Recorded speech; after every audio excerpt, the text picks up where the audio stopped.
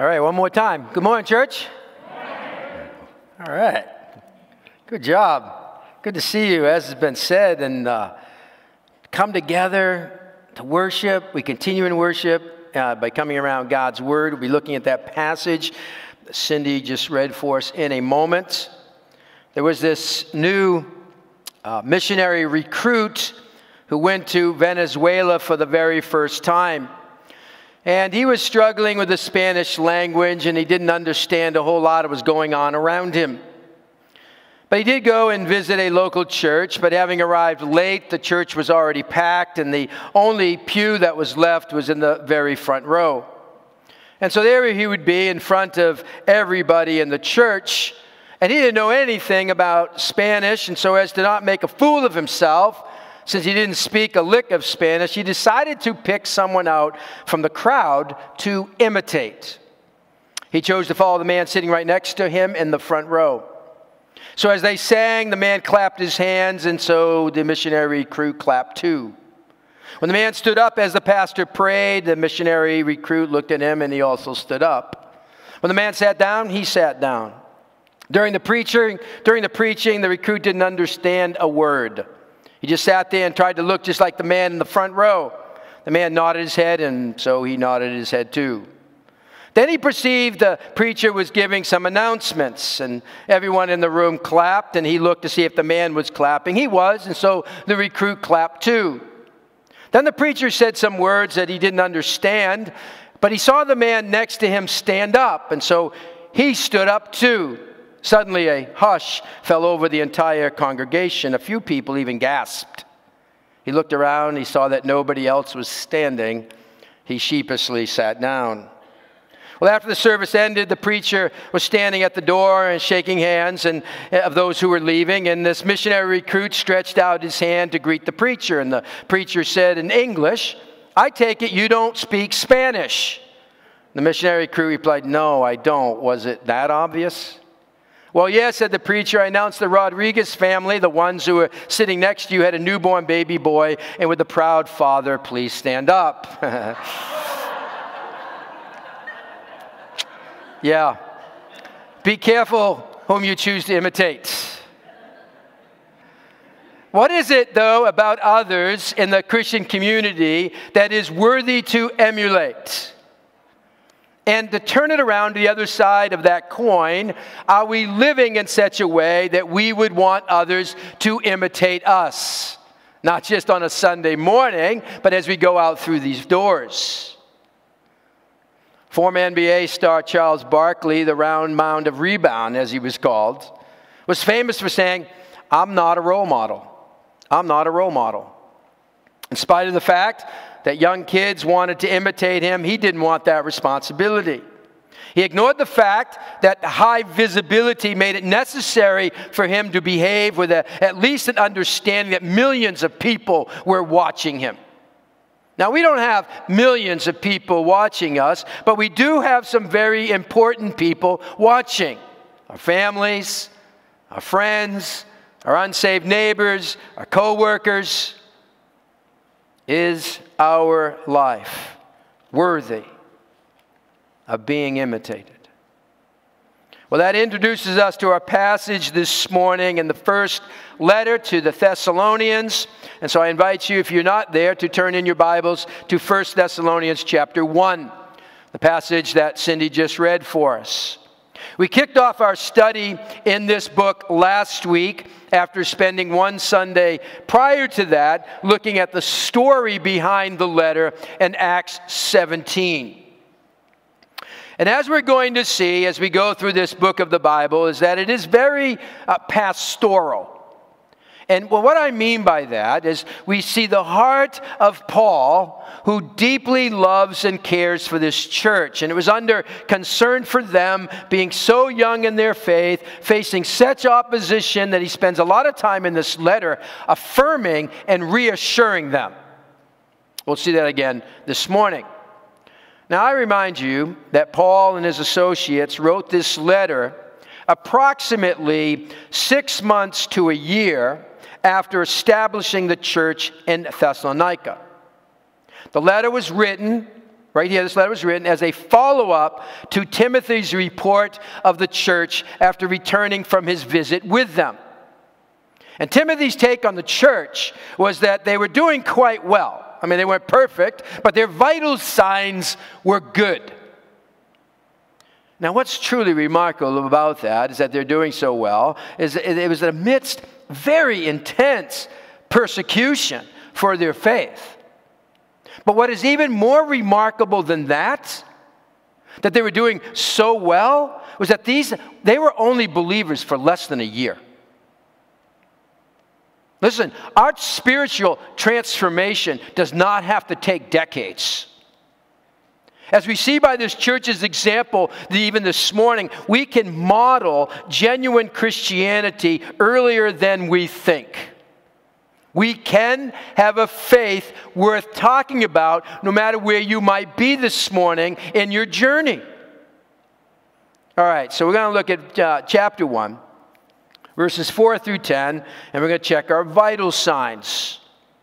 And what we see from these verses this morning of this church is that they were chosen, they were changed, and their faith was contagious. They were chosen, they were changed, and their faith was contagious. All right, first of all, they were chosen. 1 Thessalonians chapter 1, verse 4.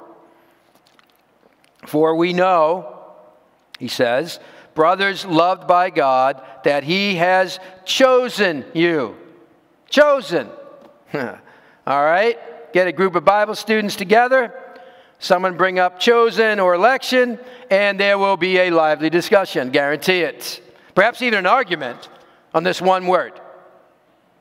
And most of us in this room would rather avoid this matter of chosen and an election altogether. It makes us a little uneasy and rather quite unsettled.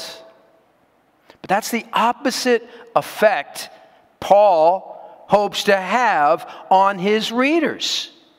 I want you to notice that verse 4, in the use of this word chosen, is in the context of thanksgiving to God for this church. He doesn't speak this way of them being chosen so they could debate the meaning of chosen, which so many of us have done. No, the statement of their being chosen is meant to affirm them, not get them all worked up. It's a word of assurance that they belong to God. And Paul is confident that based on God's love for them and God's initiative in calling them to himself, that their salvation is genuine. And they needed to hear these words of assurance. Why? Because this young church was getting slammed for their faith. They were facing ridicule and opposition and persecution and hostility. The church was ostracized. There was a mob activity against them. There even might have been some legal proceedings. There's certainly many who probably died for their faith. Might this church then, made up of young believers, wonder why life had become so hard since coming to faith? Might they question if they're doing something wrong? No, they needed assurance that they were loved by God. You need to hear that this morning. You are loved by God. You're getting beat up in the world. You are loved by God. If you know Jesus, you are chosen. You're chosen. Now, he's addressing here the entire church. It's the whole body of believers he speaks of as being chosen, the elect, not individual believers. I mean, it's obviously made up of that, but it's the whole church he's speaking to here. They needed to be reminded that God called them to himself, that what they're going through is all part of God's purposes for them. See, the truth of election and chosen isn't meant to stir up controversy. The humble embrace, get this, the humble embrace of the truth of election provides assurance and comfort. Now, why can Paul say, we know? Why can Paul here say with such certainty that he knows they're loved by God and chosen by God? Well, the very next word in verse 5 in the NIV is because. Because. Why does he know they're loved by God, chosen by God? Because, verse 5, here's the reason for his confidence. Because our gospel came to you, not simply with words, but also with power, with the Holy Spirit, and with deep conviction. You see, the Thessalonica church had to receive the truth. They had a part in this. And any teaching that emphasizes God's part in our salvation at the exclusion of our part is destined to go sideways. How do we know we're chosen by God? What evidence is there? Because, he says, because when the gospel came to you, we received it not as something that some humans made up and put together, but we welcomed it into our lives as this being something from God.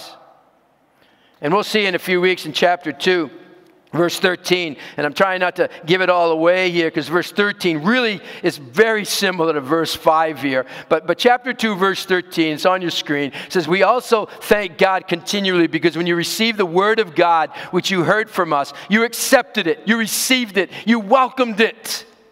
Not as the word of men, but as it actually is, the word of God, which is at work in you who believe. Same thought as here in verse 5.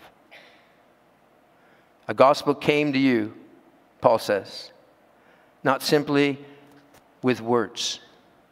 Now, he used words. And we saw when we looked at Acts 17 that Paul used words to reason with them. He used words to connect the dots of the predicted Messiah of the Old Testament to this Jesus who showed up on planet Earth, died, and was resurrected to pay the penalty for our sins. And Paul was able to clearly explain the gospel by the words he used. The content of what he said was not incidental. But listen, it wasn't only that. The verse says it came also with power, with the Holy Spirit, with deep conviction. It isn't unlike the preaching that comes to you each week. Both Dan and I are committed to preparing well and to putting the material together in such a way that is understandable and relevant. Yes, we're going to deliver it as best as we can, but that doesn't go far enough.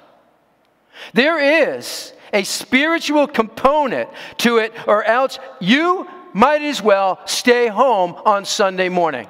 Seriously.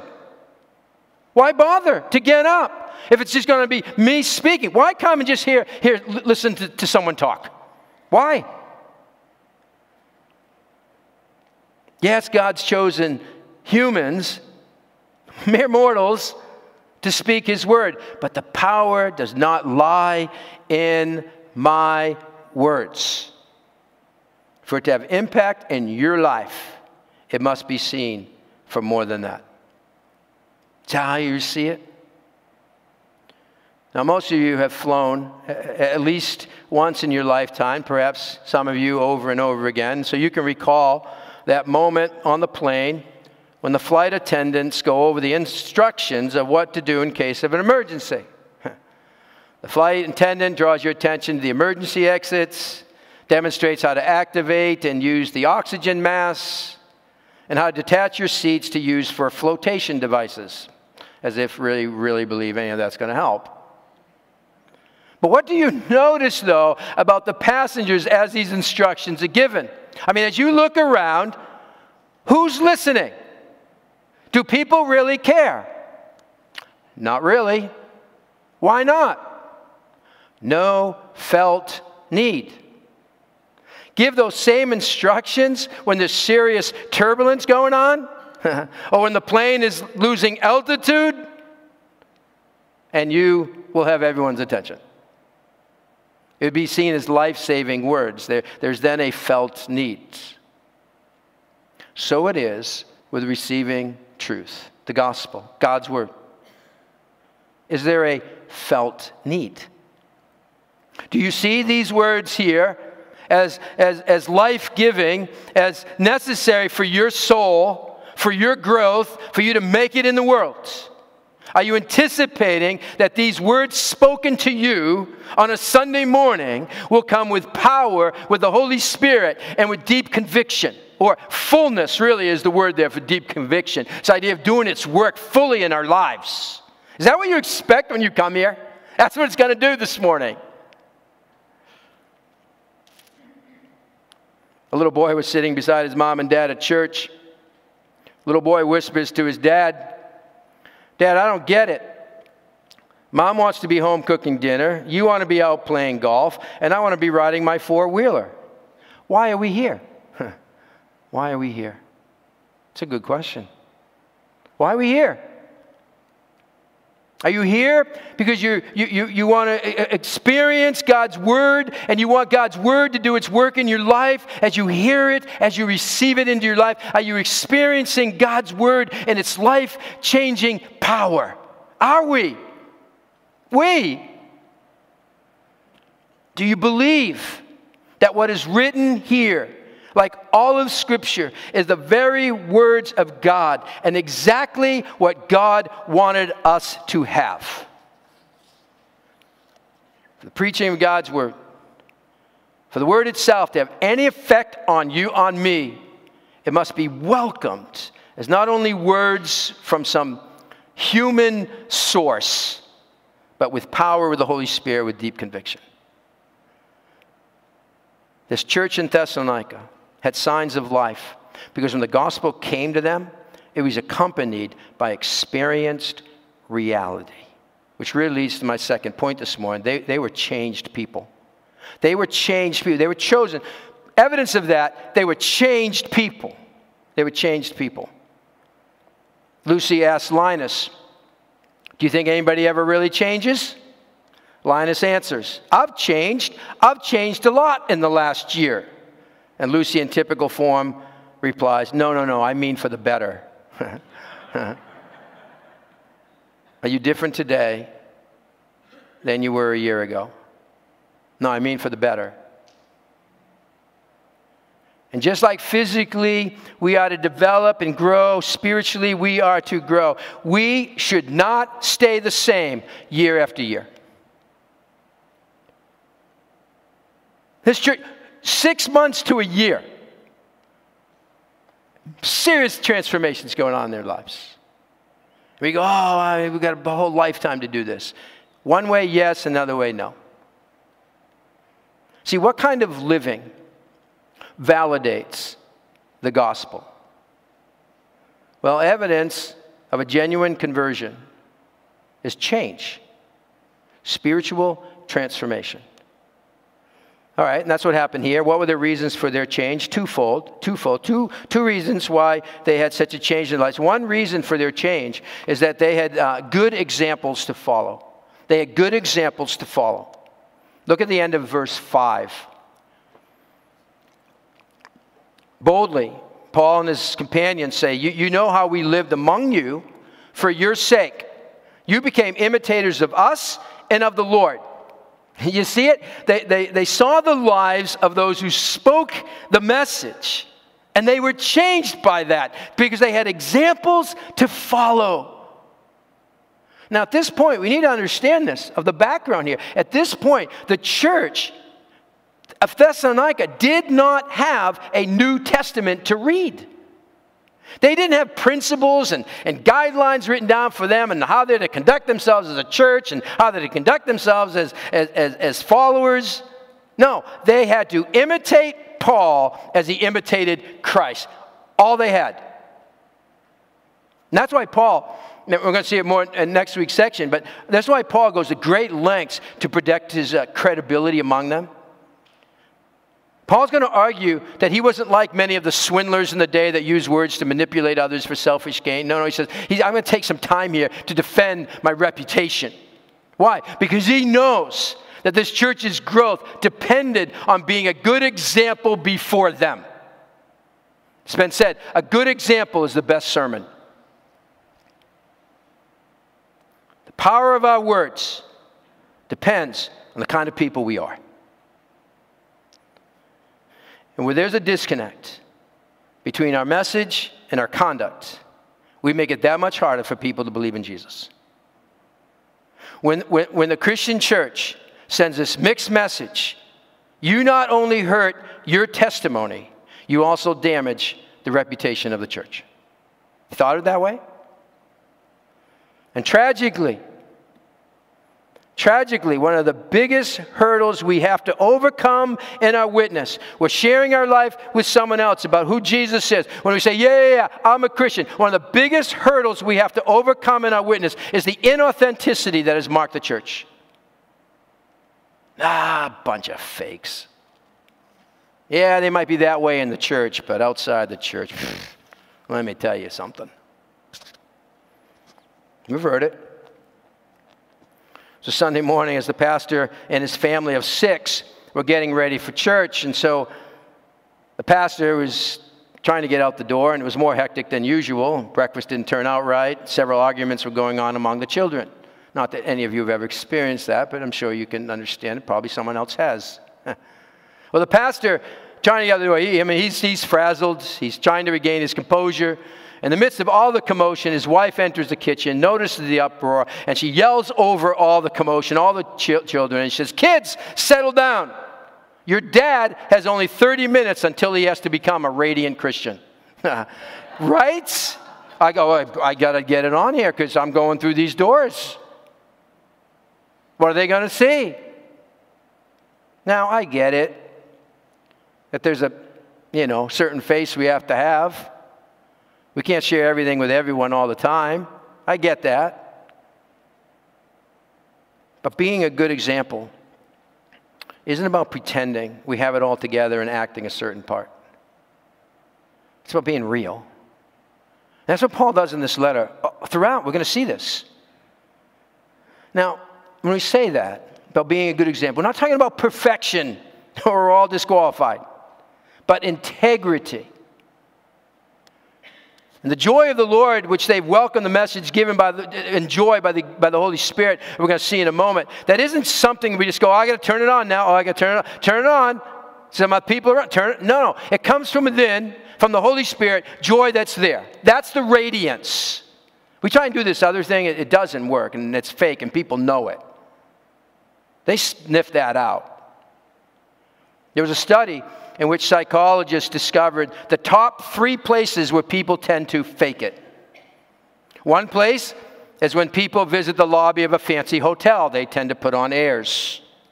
The second place where people typically fake it is alongside the salesperson at a new car showroom. They kind of fake it. They know what they're talking about. The third place we tend to fake it is, you guessed it, in the church. And so often we're hiding behind pretenses and masks, and that just only becomes an excuse for others coming to faith. And they say, if that's it, I don't want any. Oh, I got to fake it in here, though. Paul and his team were good examples to be followed. And it mattered, because it was through them that the church first saw the reality of the gospel, and they were changed. The second reason for their change is what we've already touched on. They welcomed the message. They welcomed the message. Verse 6. In spite of severe suffering, you welcomed the message with the joy given by the Holy Spirit. In spite of severe suffering.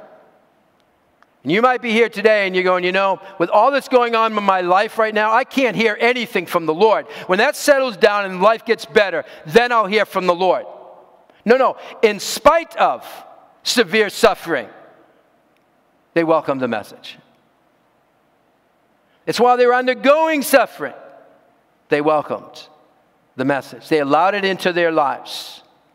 And beginning of verse 9 speaks of this as well, when it says, for they themselves meaning all the churches in the surrounding areas, they themselves report what kind of reception, welcome that you gave us. And that's not about hospitality as much as it is about the Thessalonian church receiving Paul and his associates openly by welcoming their teaching into their lives. That's what he's saying there. They welcomed it into their lives.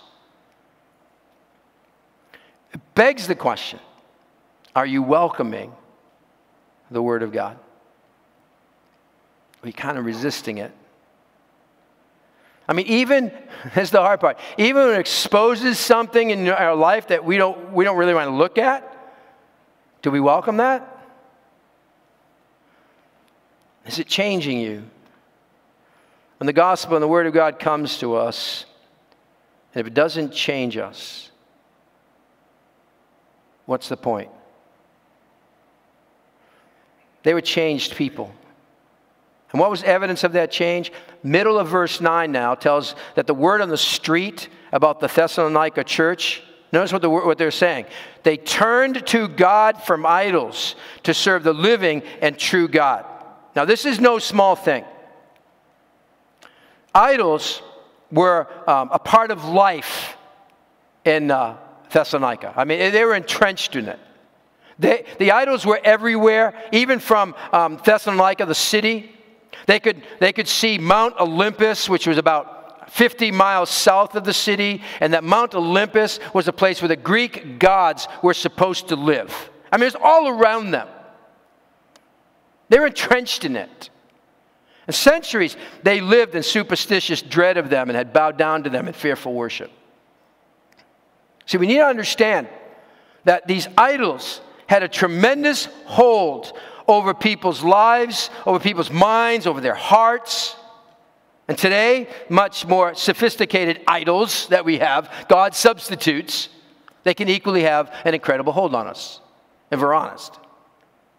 And this church had abandoned all their past loyalties, all of their props that they were leaning on, to turn to God. It's amazing. One commentator says it would be difficult to exaggerate how radical is the change of allegiance, which is implied by the turn from idols to the living God. Goes on, for idols are dead, God is living. Idols are false, God is true. Idols are many, God is one. Idols are visible and tangible, God is invisible and intangible, beyond the reach of sight and touch. Idols are creatures, the work of human hands. God is the creator of the universe and of all mankind. And what was going on in this church when they came to Jesus is they didn't just add Jesus to their God shelf. They didn't add Jesus to all the other religious beliefs that they had and say, well, there'll be one more. No, they had to abandon all those idols, had to abandon all the immoral practices associated with them to serve the living and true God. And what should be a sure sign of our genuine salvation is a change in our allegiances. God will not share his allegiance with anything or anyone else. He has no rival, we sang earlier. He will not share it.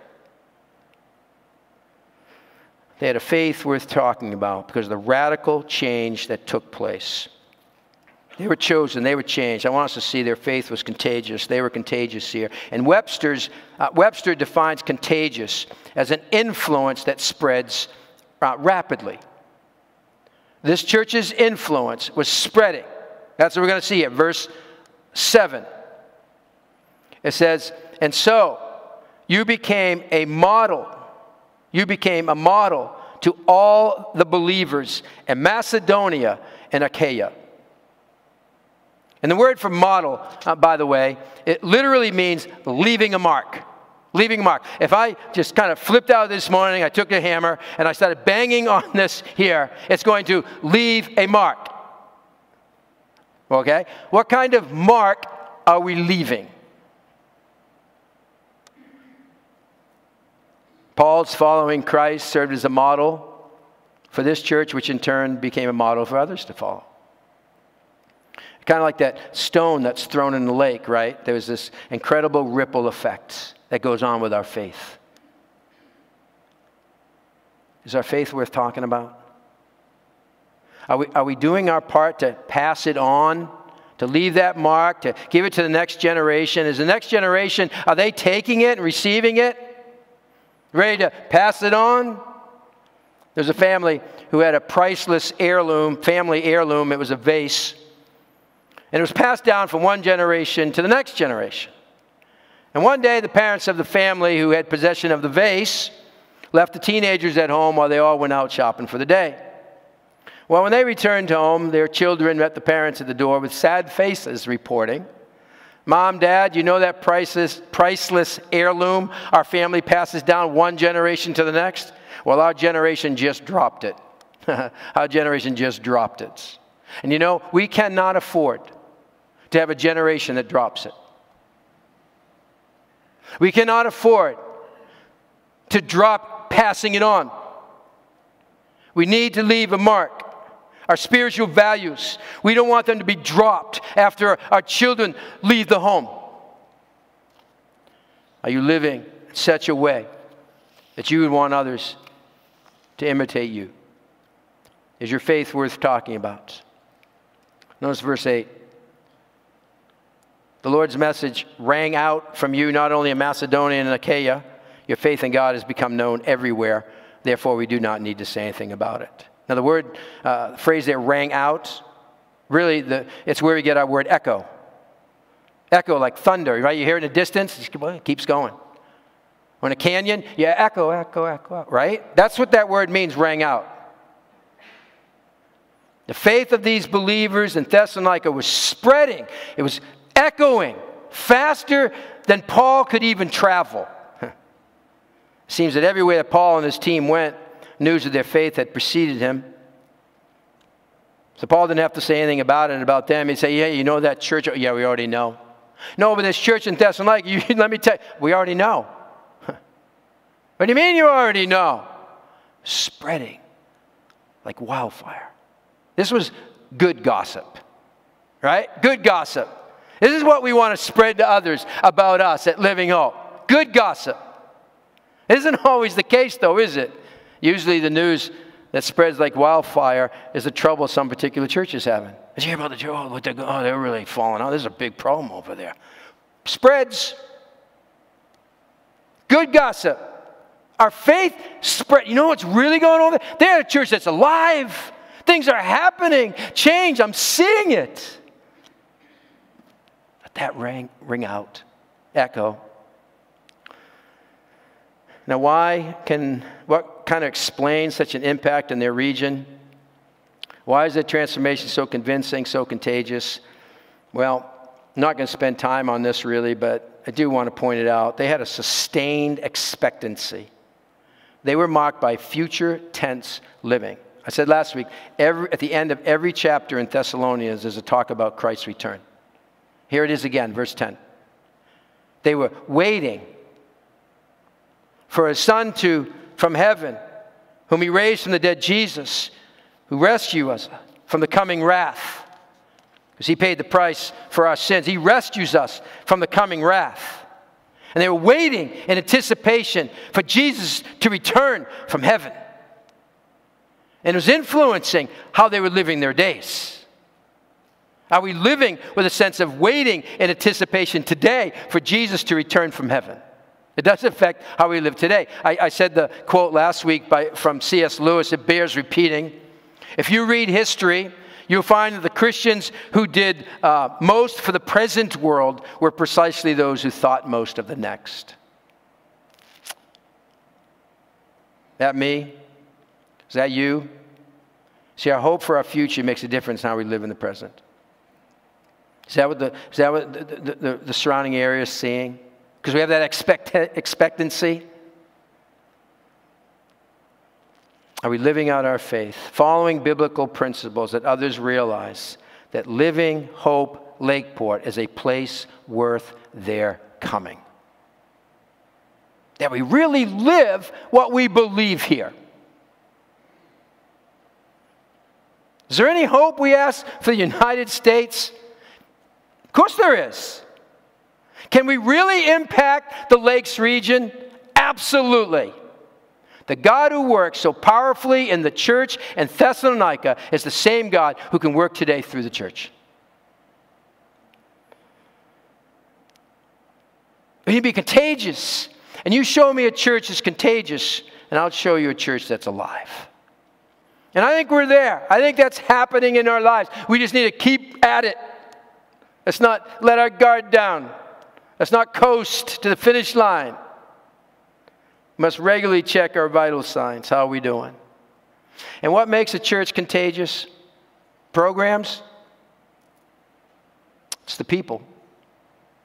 It's you. It's me. It's our changed lives. Has the gospel changed you? Does it continue to change you? The greatest impact is when we all leave here this morning. Don't just go through the next 6 days until we meet again for another shot in the arm. Are we leaving a mark?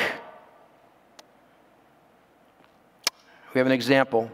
We are an example. The question is, what kind of example are we? Because others are watching. Leslie Strobel became a Christian in 1979, and she modeled her faith before her husband, her atheistic husband. And it influenced him, Lee, to begin his own search for God. And so she's just modeling it before him. And he goes, something's going on with my wife here. I need to look into this Jesus thing.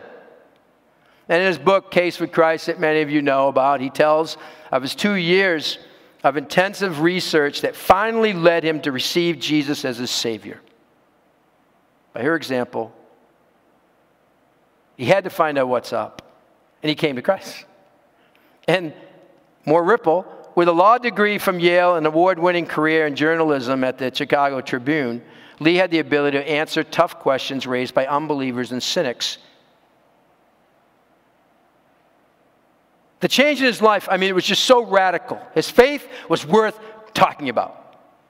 His change was so radical that it influenced their 5-year-old daughter, Allison, who one day came to Mom and said, "Mommy, I want God to do for me what He's done for Daddy."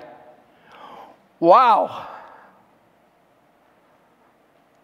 Leslie's faith created a ripple effect that changed the whole family and many other people down the ages.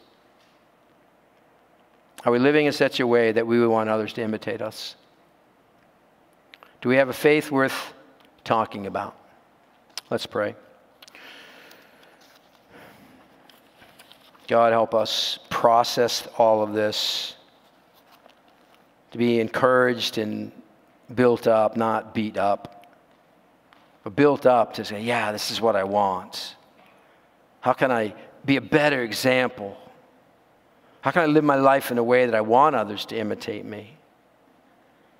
May we ask some of the hard questions this morning, because we know no matter where we've come from, where we got messed up, where things in our life just looked horrible, you have the power to redeem all that, to use that for your purposes.